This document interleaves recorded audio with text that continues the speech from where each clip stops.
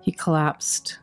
His friends, he had 2 friends with him, and they didn't know what to do. And Right. so, they did their best. They called the paramedics, but by the time the paramedics got there, it was too late, and he was just gone. No warning, no goodbyes. He was just gone.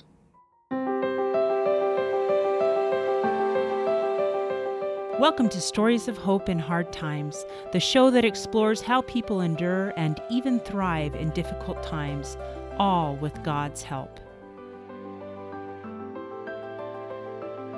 I'm your host, Tamara K. Anderson. Join me on a journey to find inspiring stories of hope and wisdom learned in life's hardest moments.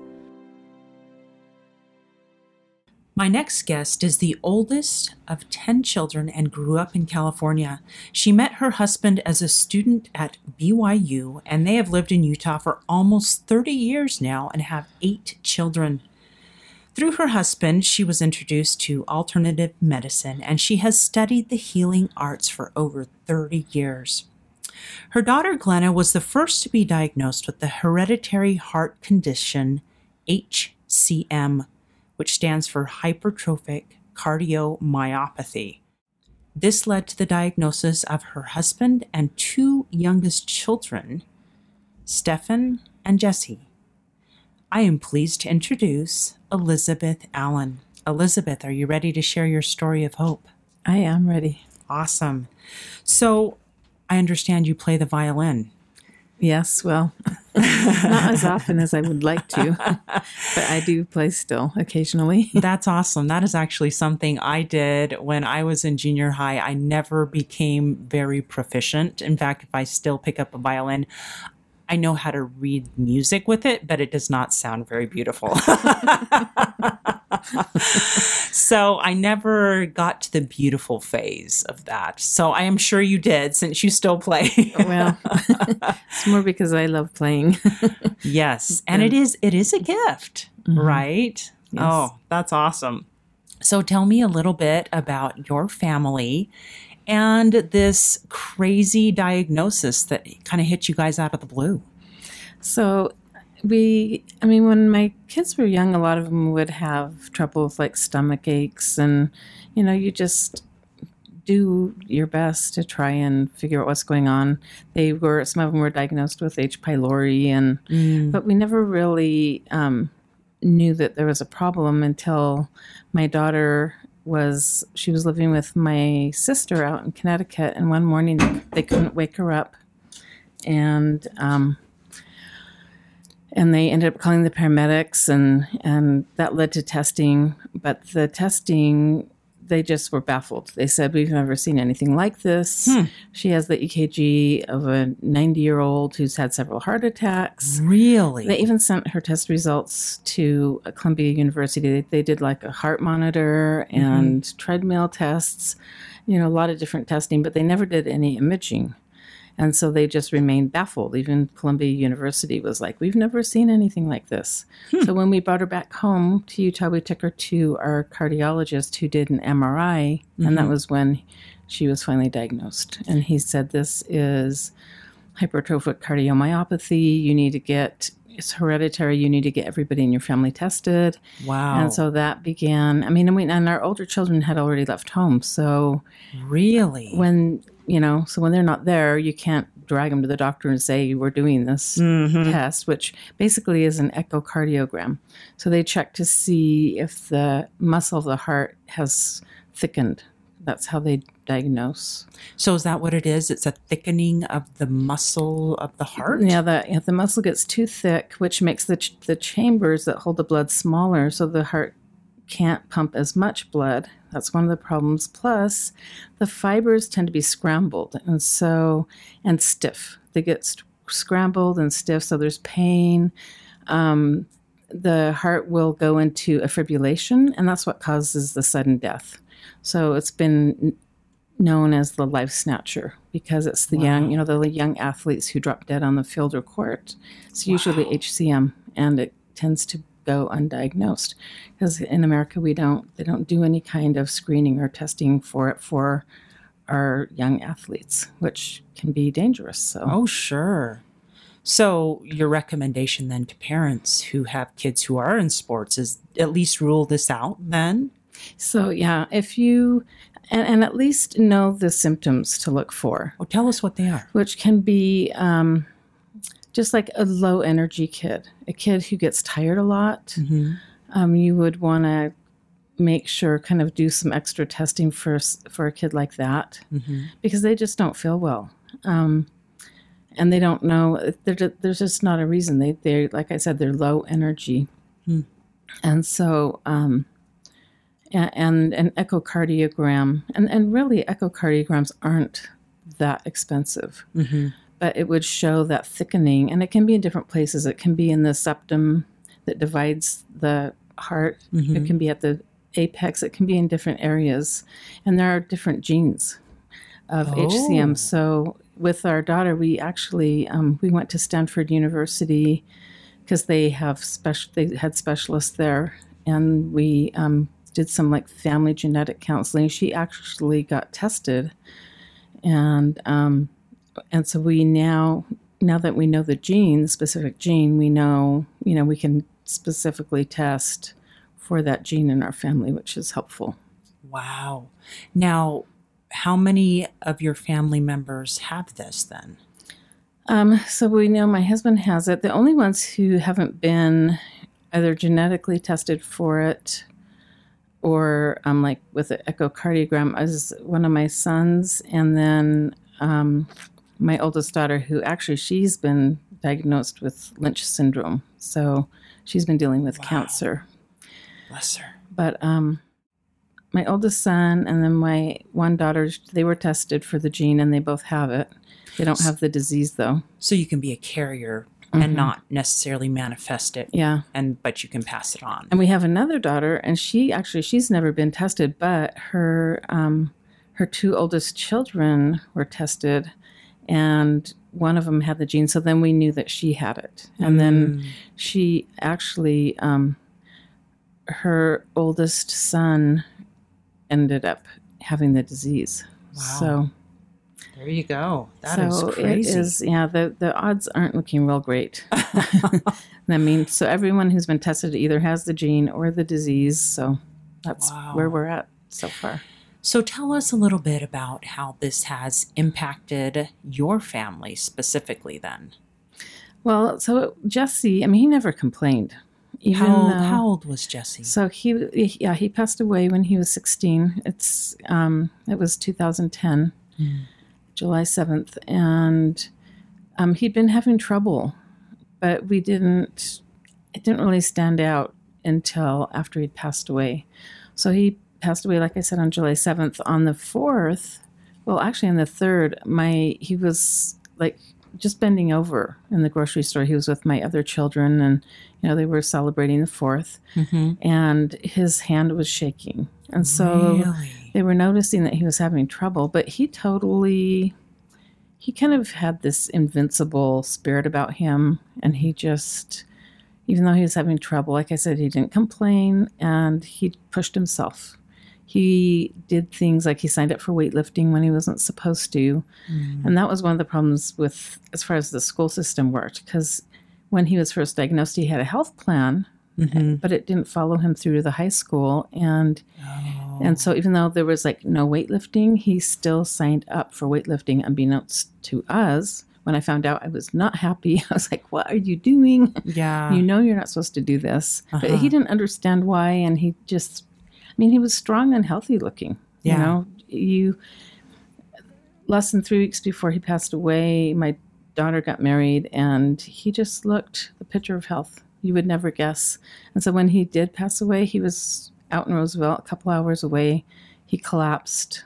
His friends, he had 2 friends with him, and they didn't know what to do. And so, they did their best. They called the paramedics, but by the time the paramedics got there, it was too late, and he was just gone. No warning, no goodbyes. He was just gone. Oh my goodness. So how did that impact you as a mom? Oh, it just threw us all into a huge tailspin. Because, for one thing, my husband and 2 other children still had the disease. And so it's like, well, what does this mean?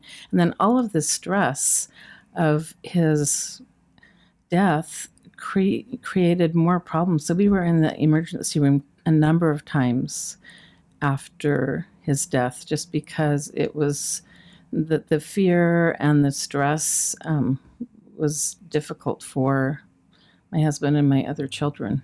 Do you think it made you more paranoid for them? Oh, absolutely. Oh, yeah. I mean, because it's like, are they going to die too now? And so it's just, you learn to live life with that hanging over your head, but you just learn to live with it. And how do you do that, though? Because I can imagine your anxiety and stress must have just skyrocketed. So it was, yeah, I mean, it's been a journey. I mean, in July, it'll be 10 years, which I can hardly believe. Right. For me, I did a lot of writing. I wrote a lot of poetry, and then I've written a book. And the writing for me was very therapeutic, and it helped me a lot. And my faith, just having, my faith in God. And I have been fascinated with near-death experiences for years before Jesse passed away. So I already had a belief that, that this life isn't the end. And that brings you some comfort. It doesn't make you ever miss them less. I mean, that part never goes away. The thing about losing someone is the love doesn't ever go away. And because the love doesn't ever go away, you don't ever stop missing them. And that's the hard part, is just the missing them. But so I have focused on, every day is a precious gift. And, and then especially with my oldest daughter now, she's been going, in fact, she was diagnosed about almost exactly a year after Jesse passed away. Wow. And at first I was like, really, God, you would do this to me? I was, to me, it doesn't make sense to be mad at God, because what's that going to accomplish? But sometimes we feel that way. Yeah. Right? And sometimes, and actually my belief that it's wrong to be mad at God I just kind of stuffed down my anger and a lot of my emotions. And so it was actually writing my book that kind of helped me get in touch with a lot of the emotions that I had pushed down and ignored, and because they were either even with the healing work I do, I know that our emotions are important, but I still pushed them down. And I think that just growing up, that was how I coped with hard things, as I learned to just push them down, because I didn't know a better way to deal with them a lot of times. Right. Well, and plus I was punished when I was young for my, if I was crying, my dad would say, and he's Armenian, so he kind of had a different way of thinking, and he was pretty authoritarian, and being the oldest, I kind of got the brunt of it. But yeah, poor oldest kids. I'm an oldest kid too. We can relate. It was if you cry, I'll give you a reason to cry. Oh, no. So anyway, so I just learned to, stuff it down because it was safer. Yeah, I can imagine that must have been awfully hard. I know after my kids were diagnosed with autism, I remember I felt very angry for a while with God. And I felt guilty on top of the grief. And I just don't think that's a good combination to have together. I think it's important that we give ourselves a little grace in there somewhere. I think God understands way better than we give him credit for. He knows exactly what we're thinking. He knows exactly what we're feeling. He knows that when we're angry with him, it's not like we're going to hide it from him. Well, and he doesn't even care. In fact, I compare it to a parent with a kid who's throwing a temper tantrum. You don't sit there and go, "You stupid child, why are you angry?" And, even if they're saying, "I hate you." Yeah. Which, one of my kids said that she hoped I'd die and she'd dance on my grave. And you know what? We still love them, right? Yeah. But, you don't sit there and hate them. You're like, well, I can tell you're having a hard time right now. And, you do your best to try and help them through it. But yeah, I think you're right. I think God looks at us much the same way. So the lesson may be to just be okay with where you are Mm-hmm. and try to not stuff those emotions down. And maybe sometimes I think we might suppress the emotions because it's too much for us to deal with Yes, I at know. the time, don't you think? Especially when Yeah. you're grieving something like a death. Yeah, sometimes it feels like a volcano ready to explode, and you're like, I don't know what'll happen if it explodes. Maybe I won't survive it, Yeah. or other people won't survive it. So Right. it can be pretty intense. So you were finally able to get those emotions out then when you started writing. Yes. And yeah, they came bubbling up and went, ooh, there's the anger. So it's going to come out sooner or later. Well, and and it wasn't even conscious, but I wanted to feel control. And so I was looking for somebody to blame. And in fact, it's just recent. It's been such a journey. It just unfolds, over time.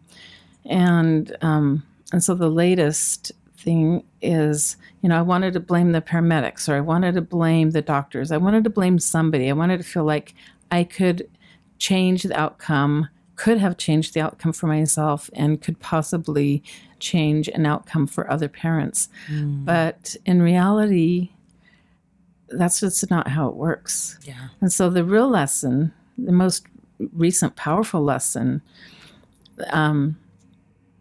that God kind of taught me is he helped me remember. So when Jesse first passed away, he was an artist. He had a lot of drawings, and he took classes at school. And then he had one painting that he had done. It was like the face of the David looking down. And it looked a lot like him, kind of made me think of him watching over us from heaven. And I had gotten that framed, and I was trying to take pictures of it, and there was this green glare off the glass, no matter what angle I tried to take the picture from. And so finally, it worked. I was able to take pictures, and I didn't really think anything of it. I was like, oh, good, now it works. And so about a month later, I was doing a training, and I had an opportunity to talk to a woman who had gifts. She had some psychic gifts. And she told me, she said, he wants me to let you know that you're missing things, which just made me frustrated. I was like, what am I missing? Don't tell me I'm missing things and not tell me. But, and then it was shortly after that his light started showing up in pictures in the most amazing way. It's not like just a little, sometimes people will talk about orbs, but this was like a bright, huge light that would show up in the pictures. Like of other family members you're taking pictures? Or? So I was, so the most amazing one, I was with one of my daughters. We were at Chekarama. It was nighttime. We weren't by any windows. And we'd eaten some, and she said, oh, I'm tired. I'm going to lay down and sleep under her coat. And the first miracle that happened is my phone that I was using to take the pictures was really, really slow. It would take at least 30 seconds in between pictures to get enough power to take the picture. Oh, gosh. But in this situation, it just went click, click. It happened really fast. So don't ask me why I'm taking pictures of my daughter going under her coat. But anyway, this glare started. I thought it was a glare. This light started coming. And so and there was a clock in the background. So I thought, well, maybe it's a glare off the clock. So I angled way in, and the light just got brighter and more intense. And finally I went, oh, this is not a glare. And so I said, oh, Jessie. And my daughter heard me, and she popped her head out to go, what? What are you talking about? And the light was so bright, it covered most of her face. You could kind of see the outline of her chin and side of her face. And anyway, it was just amazing to see these pictures. And so she took my phone and she took some pictures. Anyway, so just seeing his light and then seeing it leave was just, and we could feel him. The most powerful thing about it is just feeling him. And her countenance, in the beginning it was tired and a little bit grumpy, like, don't take my picture. And then it was just radiant, because just having that connection. And that was one of the hard things for me, is I wanted to feel connected to him.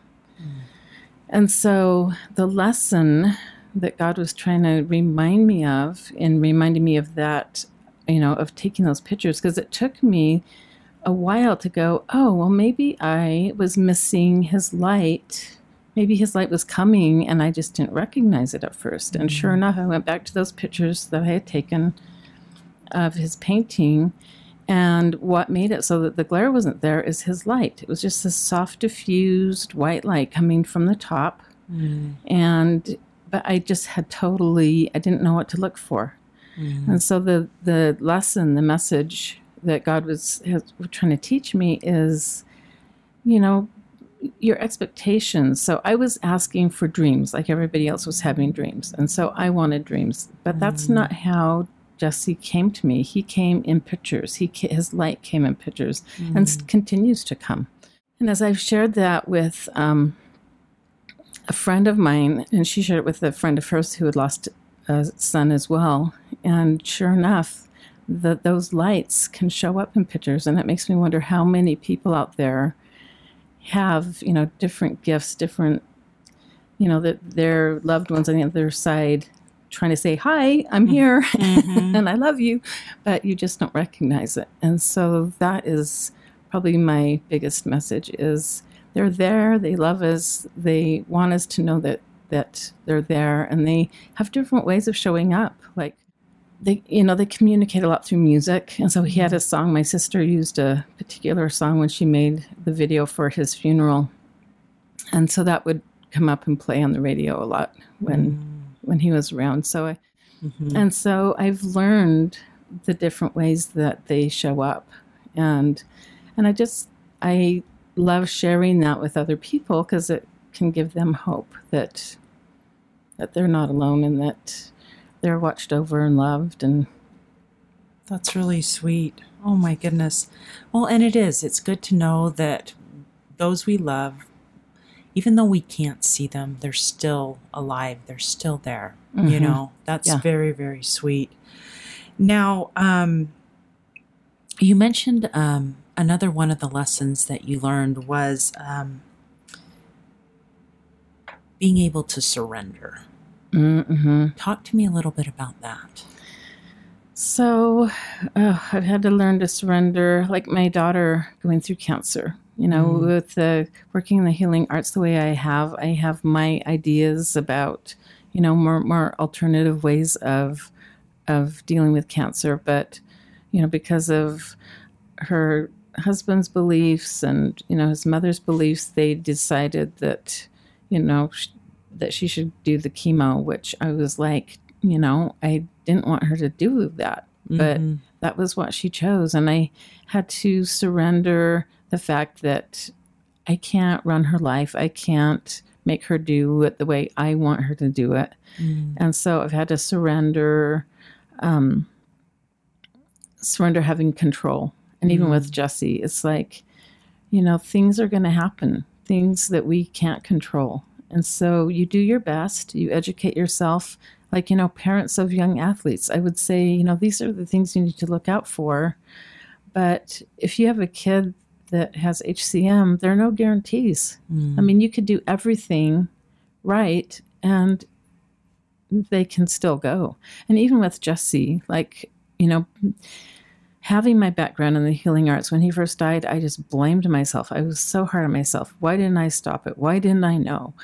And it was probably a couple of years after he'd passed away, he came to me. It was one morning I was getting ready to go for the day, and the way he communicates with me is not through words, but just through downloads of understanding, and it just comes flooding in. And so I have to put words to it, but it doesn't come in the form of words. But he let me know. He said, if I'd been here, if I'd been at home, you would have stopped me from going. You wouldn't have let me go.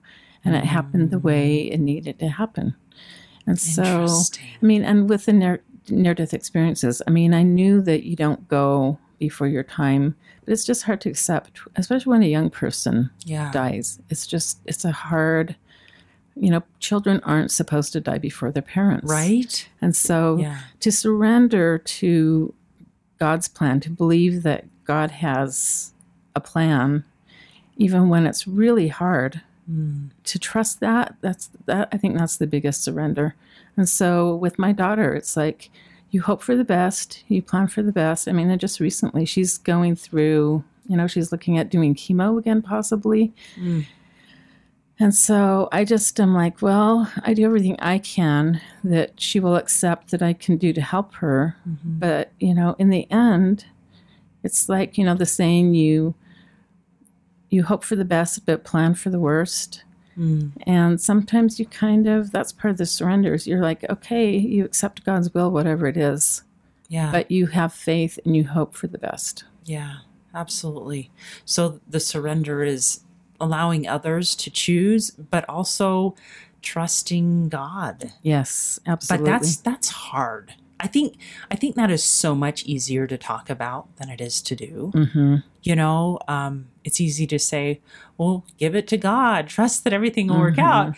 Well, when it works out the way we think it should, then we're good, right? But when it works out how contrary, like a to what we want. son dying, that's when it's really, really hard. Yeah. And it takes, like you said, it takes years for you to stop blaming yourself and wishing you could have changed the outcome and just believing, okay, all right, it must have been meant to be, but it's not what I wanted. Yeah. And so then the focus becomes, okay, help me to accept this, to live with it, to find new purpose. And so praying that. Mm-hmm. Yeah. I can see that. And there have been a number of books that have really helped me. I mean, so my previous study of near-death experiences, but there's a book called The Surrender Experiment by Michael A. Singer that was really powerful for me. Ooh. And he decided, tell me why. So he decided at one point that he was just going to accept whatever life put in his path and just totally trust. I don't know if he called it God, but the universe, whatever you want to call that higher power. Mm-hmm. And he lived his life in that way. And it's an amazing story. For me, it was a life-changing story because it's like, here's a person sharing his experience of living his life in that way. Wow. And it's powerful. It's a powerful way to live life. Wow. We'll have to put a link to that in the show notes. That just sounds fascinating. Mm-hmm. I would love to read that. The Surrender Experiment by Michael A. Singer.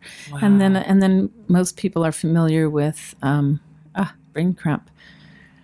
Man's Search for Meaning, Viktor Frankl. Oh, yes. That's a good one. There's so many powerful stories. And some of the stories that he shares of, he had his own loss. I can't even imagine, watching your whole family killed right in front of you. Oh, I know, right? And so when I hear stories like that, I'm like, well, maybe I don't have it so bad.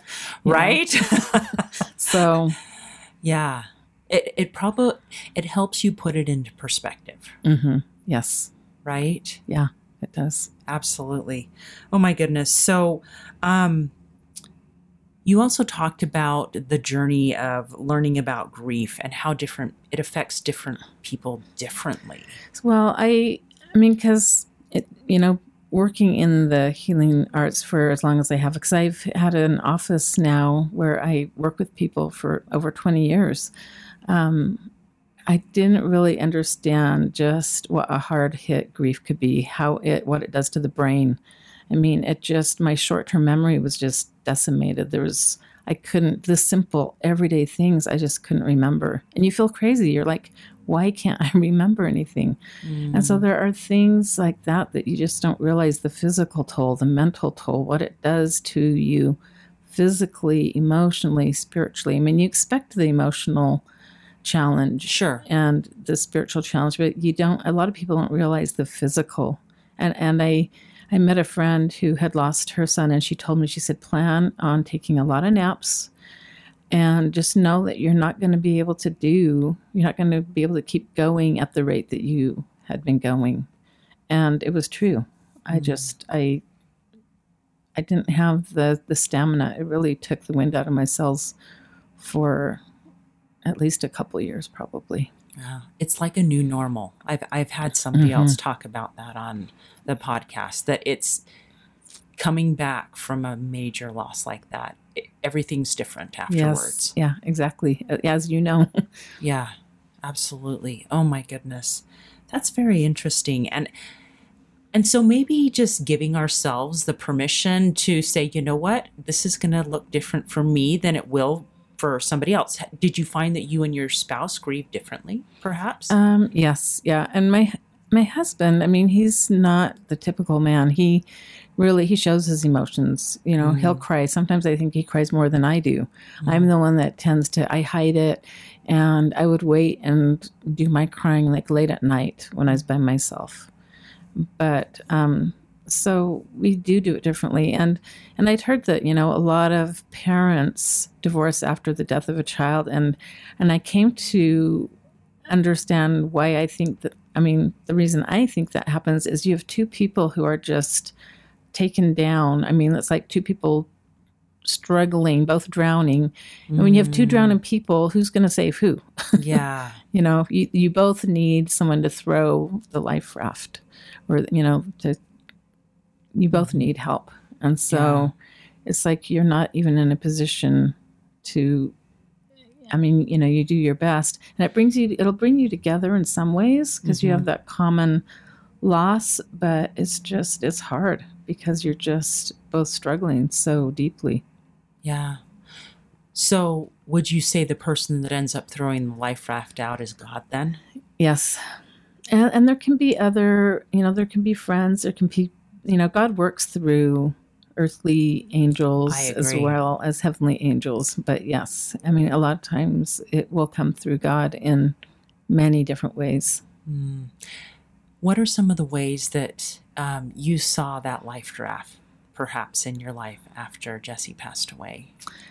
You know, it was interesting because I felt like Jesse, I mean, my book is not just my book, because it was like I just started bumping into authors, and it was like, you know, his way of helping me have ideas, like the idea to write a book, and then finding people to help me actually do it. And feeling like, I mean, because my book it's a way of making sense, finding meaning. You know, Viktor Frankl talks about finding meaning out of the loss. So for me, a way of finding meaning is helping other parents deal with the grief, understand HCM and what they can do to help protect their kids. You know, understanding where some of the pitfalls might be, like with the school system. You know, in fact, a neighbor of mine, her child had a severe peanut allergy, and every year she would have to go in to make sure that health plan was in place, because it would just, I don't know, sometimes there are problems, you know, school systems, the programs don't work the way they're always supposed to. I found that there was only one nurse that covered like many, many schools. And so they're just, you know, sometimes resources are spread thin. And so the parent, I mean, you are your child's first defense. You have to be the one that's going to watch out for them. If they have a life-threatening condition, you have to become the expert. Don't expect your doctor to know everything and to do everything that is needed. Yeah. You have to become the expert. Like, you know, if Jesse had a medical ID, that might have made a difference. I don't know. I do know that the paramedics, because so many, you know, drugs are such a problem, they were looking at drugs. You know, you have a healthy looking teenage kid collapse, and they're not thinking heart, they're thinking drugs. Yeah, that makes sense. And so, you know, some of those problems that I recognize through our experience, I want to help people be aware of. You know, so having medical ID could make a difference. Although the way they do it, you know, I don't know if medical personnel really check for medical ID. I don't know. Assume they would. Well, but I don't know. I'm not a medical person. Yeah. Well, and then is a kid going to wear it? You know, you get them the bracelet or the necklace, whatever. Are they going to wear it? You know, I've thought about like medical tattoos, or anyway, I've had different ideas on like, how do you keep your kids safe as possible? Yeah. No, I totally get it. Yeah. No, because anytime we go anywhere with our son that has low functioning autism, I have him wear a lanyard that says, you know, I have autism, and if I'm lost, if for some reason he runs away from us, and we're not looking, please call this phone number. Exactly. So so you've learned what you need to do to keep your child safe. And it's, so it's, whatever the problem is that you're dealing with, knowing what you need to do is important. Yeah. So in a sense, you have become a lifesaver to other people. You become a voice to say, I totally get grief. Mm-hmm. Here's some tips that might help in your particular situation. And that's neat that you have been able to come full circle, Mm-hmm. And I think God uses us in that way once we have learned what we needed to learn to help us reach and influence others, mm-hmm. and be that earthly angel, to help. Yeah. That's really, really neat. We're going to take a quick break, but when we get back, would you mind telling us maybe some final tips and tell us a little bit also about your book? Sure. How many of you out there feel like your life is chaotic, crazy, and completely awful compared to the norm? What if I were to tell you that you are normal for you? I am so excited to announce that my book, Normal for Me by Tamara K. Anderson, is now available for purchase on Amazon. This book took me 10 years to write, and I share 20 years worth of lessons learned in my life detours, including being in a car accident and having 2 of my children diagnosed on the autism spectrum. In this book, I share the secrets of how I made it from despair to peace with God's help. I also include a bonus diagnosis survival guide at the very end of my Normal for Me book. The Diagnosis Survival Guide includes 12 tips to survive and thrive in tough times. Wouldn't you like to know what those are? So what are you waiting for? Grab your copy of Normal for Me today on Amazon. And we're back. I'm talking to Elizabeth Allen about the lessons she learned after her son Jesse died from HCM, which is hypertrophic cardiomyopathy at age 16.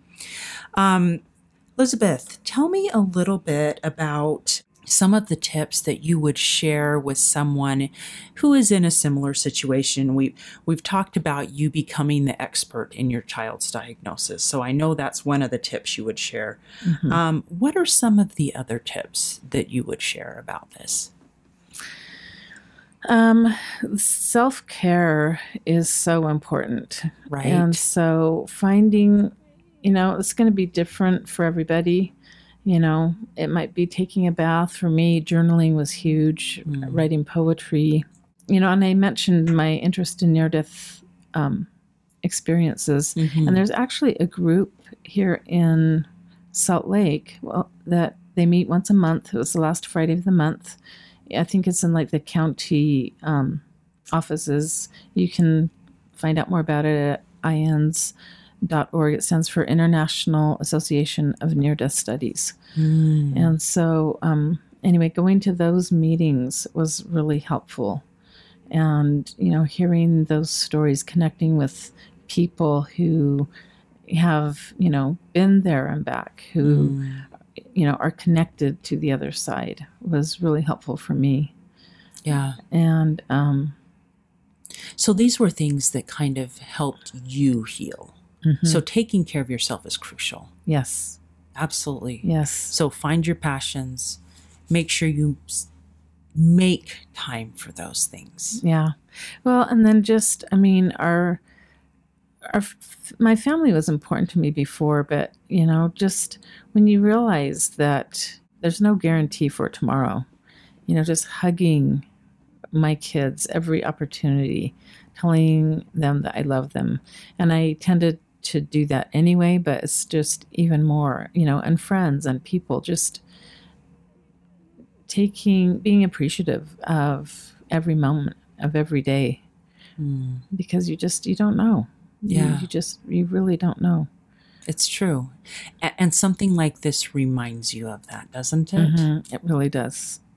Oh. Yeah. My priorities, it really, helps me keep a sharper perspective of what really matters in life.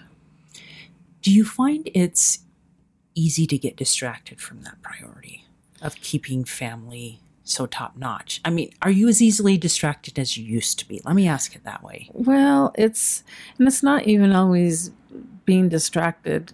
I'm grateful to have my own business because I can adjust my schedule, but having a business, and having to, schedule things. Sometimes I wish I had more time for my family. Like, I have a new granddaughter. Sometimes I feel like I can't be there as much as I want to be there. Or I wish that there were 3 of me. One to just go live with my daughter for a few months and help her, and one to just stay home and do dishes and bake bread, and one to go be in my office. Anyway. It's a challenge to juggle everything. Yeah. And perhaps that is why that self-care is so important. In all our busyness, it's important to make time for us as well. And so I find that I just have to schedule. I mean, my schedule, like, my daughter wanted me to, it's her husband's birthday today. She's like, can you come and watch the kids? I said, I can't that day, but I will give you this day. And so being able to, schedule the times when I can be there. And then when I'm there 100%. And so wherever I am, I'm there 100%. Ooh, that is beautiful advice. I love that. Right? So, be present. Yeah. And so if I'm at my office, I'm there 100%. And then when I'm done, then I get to focus on, my family or me or whatever needs the focus. Yeah. And being able to have flexibility, if something happens, then sometimes you have to just say, well, this came up, and then you have the flexibility to reschedule. Absolutely. So that's awesome. So have you found a favorite Bible verse that has become meaningful to you in this amazing journey that you've been on? Oh, there's so many. I like the story of Job. It really, that hit home in such a big way after everything. But one of my favorites is from James 1, verse 5. If any of you lack wisdom, let him ask of God, that giveth to all men liberally, and upbraideth not, and it shall be given him. It's just such a great promise. And we're told to ask. And I think so many times we don't ask. And so asking, knowing that we're going to be given from a generous God who, our best, I really believe that our best interest is always what he wants for every one of his children. And I believe we are all God's. Absolutely. Oh, that's beautiful. That is such a powerful verse that, God is going to give to us. We do need to ask. And sometimes we have to figure out the right thing to ask for. Yes. Actually, that's so important. That's one of the things I pray for is help me to ask appropriately and with discernment. Ooh, I like that word. That's part of the surrender is, the not my will but thine be done. That's probably the biggest place of surrender. Yeah, no, I think you're absolutely right. My goodness, yes. What resources would you recommend? You've already given us a couple of books. Are there any other resources you would recommend for someone in a similar situation or someone who's struggling? Yeah, it was interesting. When Jesse first died, I looked for some kind of grief group, and it took me, I think someone finally told me about Compassionate Friends, but they weren't, I didn't find them myself right away. But so that is a resource specifically for parents who have lost a child. And there are Facebook groups. And so if you just search for, whatever fits for you, like grief. I created a Facebook group called Their Light Shines On because I want the focus to be on, that they're there, that connection can be there and help people have hope in that. Because if you focus on, I mean, I've seen parents who just, it's like they just sink and they don't ever recover. Some people don't recover. They don't find the hope. They just, it's such a hard loss that they get lost in it and they have a hard time finding their way out. And so to have hope and to be able to look for the ways that they're showing up, to be able to feel that they're there. I think sometimes the grief creates such a big barrier. In fact, because of my grief, I think it kind of made it harder for me to feel Jessie. And it was interesting because a good friend of mine, she lost her daughter. And her daughter came to me in a dream and gave me a message for her mother. And I thought, how interesting that I would be able to have a dream and connect with her daughter easier than I could connect to my own son. And it's just because that grief just, it makes it hard for them to get through. Isn't that interesting? You would think it would be the opposite, but it's not. No. And so I've known people who have a really hard time because they don't feel connection. And that's the most painful thing, I think, is to desperately beg and pray for connection. And a lot of times, we expect it to be a dream or to be, to look a specific way, and that can blind us. And so that we miss, kind of like you were talking about at the beginning. And so the obvious is right there. It's like it's happening, but you just don't realize it. So maybe the prayer should be to God, help me to notice. Yes, help me to see. Yes, to see. Help me to see, help me to hear, help me to feel what is there. Help me to recognize the gifts that you're giving me that I'm being blind to. Because of the grief. Yeah. No, that's so wise. That's beautiful. Awesome. You also mentioned a book called Tear Soup. Yes. Tell me about that. So a friend of mine, it's a large picture book, but so it can be appropriate for children as well as adults. And I loved that it addressed, the different ways that people grieve. We don't all grieve the same. And so it just talks about the depths of grief, the feelings of grief. People talk about, the 5 stages. Well, it definitely is not a clear-cut little cycle that you go through. It is very messy, and you bounce around and go back and forth, and you visit the anger multiple times. Right. And people, well-meaning people can say some hurtful, ignorant things at times, and because they just don't know, they don't realize. And so, and part of my message is just helping people who haven't gone through the loss to understand what is helpful. Why don't you tell us what is helpful? What helped you? So telling someone who's had some deep loss, oh, well, they're in a better place. Don't ever say that. That is so good to know. Do not say that. Because if the person already believes it, it diminishes the feeling of loss that they're going through and the devastation. And, they miss that person. It doesn't matter if they're in heaven. It doesn't make you miss them any less. Right. Right. I know Jesse's in heaven. I know he's busy. I know he's, doing great stuff. But there are times when I just miss him. Yeah. And revisiting, going back, revisiting the actual grief is always painful. I mean, it's never less painful.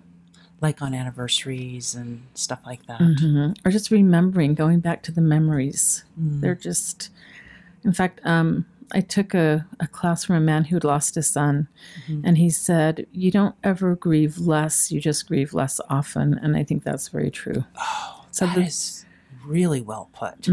So the depth of grief never diminishes, but revisiting that, that first year especially, where you're going through all those firsts, is just brutal. And I had a friend who's lost 2 children, and she said, the second year, she said, I hate to tell you, the second year isn't a lot easier. So anyway, it just, it's just hard. It's hard to miss them. It's, driving past the high school for a few years was just hard, because you're always thinking, what would he be doing now? And what would I be doing now? What would be different now? What other tips would you give to people who have a friend who is grieving like that? Just be there, and you don't even have to say anything. In fact, there's a movie I watched, and they were just sitting. They were just there knitting and just showing support and love. I mean, you don't even have to say anything. Just be there. And, we had so much love pouring out towards us. Food was brought in. And sometimes there can be too much food. So ask, what do you like to eat? What sounds good for you? Well, because when someone's, fresh in the grief, it's like your appetite it can be hard to eat even. So. Yeah, you're right.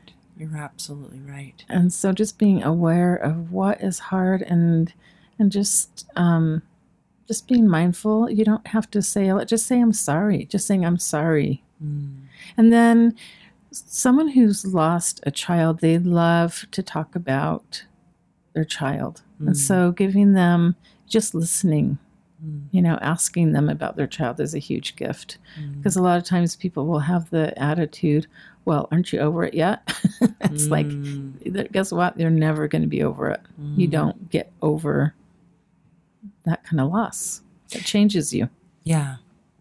And you don't ever stop missing them. Yeah. Yeah. So maybe a good idea would be it's okay to bring that kid up, or whoever that has passed on, and say, I was thinking about them the other day, and I remember this one time, and sharing that experience with you. Sharing memories is such a treasure. In fact, I created a journal, and I wrote down all the dreams that people had. I'm so glad that I did that. So, those dreams that I was wishing for that I didn't get to have, at least I got to enjoy other people's dreams and the way that Jesse would show up and the messages that he had for people, and the ways that he's shown up to help protect. Like I had a nephew that was going through a really hard time with drug use, and Jesse came and kind of smacked him upside the head and said, "Knock it off." So, and sometimes they're nice, and sometimes they're, they kind of being a little strict with us, but sometimes that's what we need to hear, right? Well, and he was, and my nephew, he was headed out. He had, was out of his body, and he said Jesse pushed him back in and said, not time for you to go yet. And stay here. Start taking care of yourself. Isn't it interesting that they really are so involved in the lives of those that they still love? Yeah. That doesn't go away. And that they'll show up in people that we know, family, friends, their lives. Yeah, we've heard multiple stories. My husband's niece, they were in a car accident, and she talked about how she felt, and they were protected, and she felt like it was Jesse that protected them. So I love hearing those stories. I love the memories that people have shared, like some of the most precious things that people did after Jesse died was just sharing those memories of him. You love hearing those stories. And, you think your child, but after they pass away, that's when you realize how much you didn't know about them. So yeah, you learn a lot about someone after they pass away. So maybe even writing a memory in a letter or a text or something, because then you can keep it. Yes. Yeah. Those are very precious. I have a notebook where I saved all those, the cards, the letters. Yeah. That's a fantastic idea. I love that. That's really, really cool.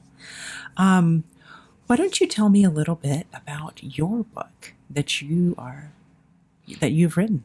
So my book, Heart So Big, is about my journey. So the beginning, the chapter where we go to the hospital and see his body, I'm so glad that we got to have that time with his body before the autopsy and everything. Mm-hmm. But, it's pretty heart-wrenching.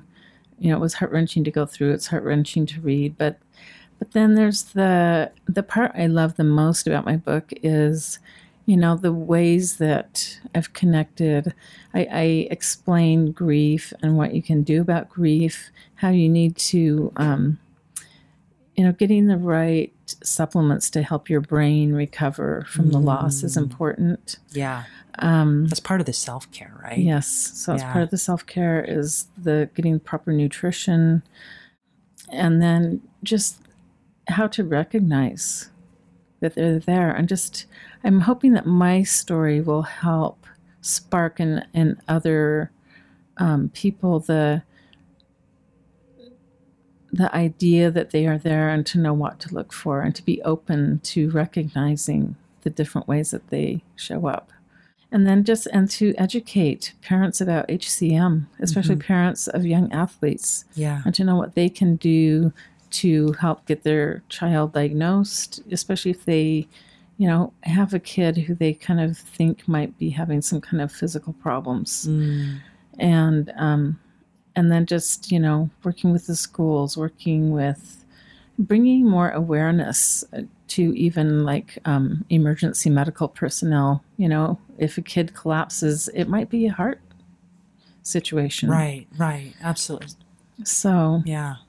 And I think that there's more focus on having AEDs in schools and people, to help people be aware of the necessity and how to use those kinds of tools and equipment. Right. Yeah, that makes sense. That makes a lot of sense. So if people have just really resonated with your story and your message, how do they get a hold of you? How do they find you? So my email is eallenhealth@gmail.com. You can send me an email.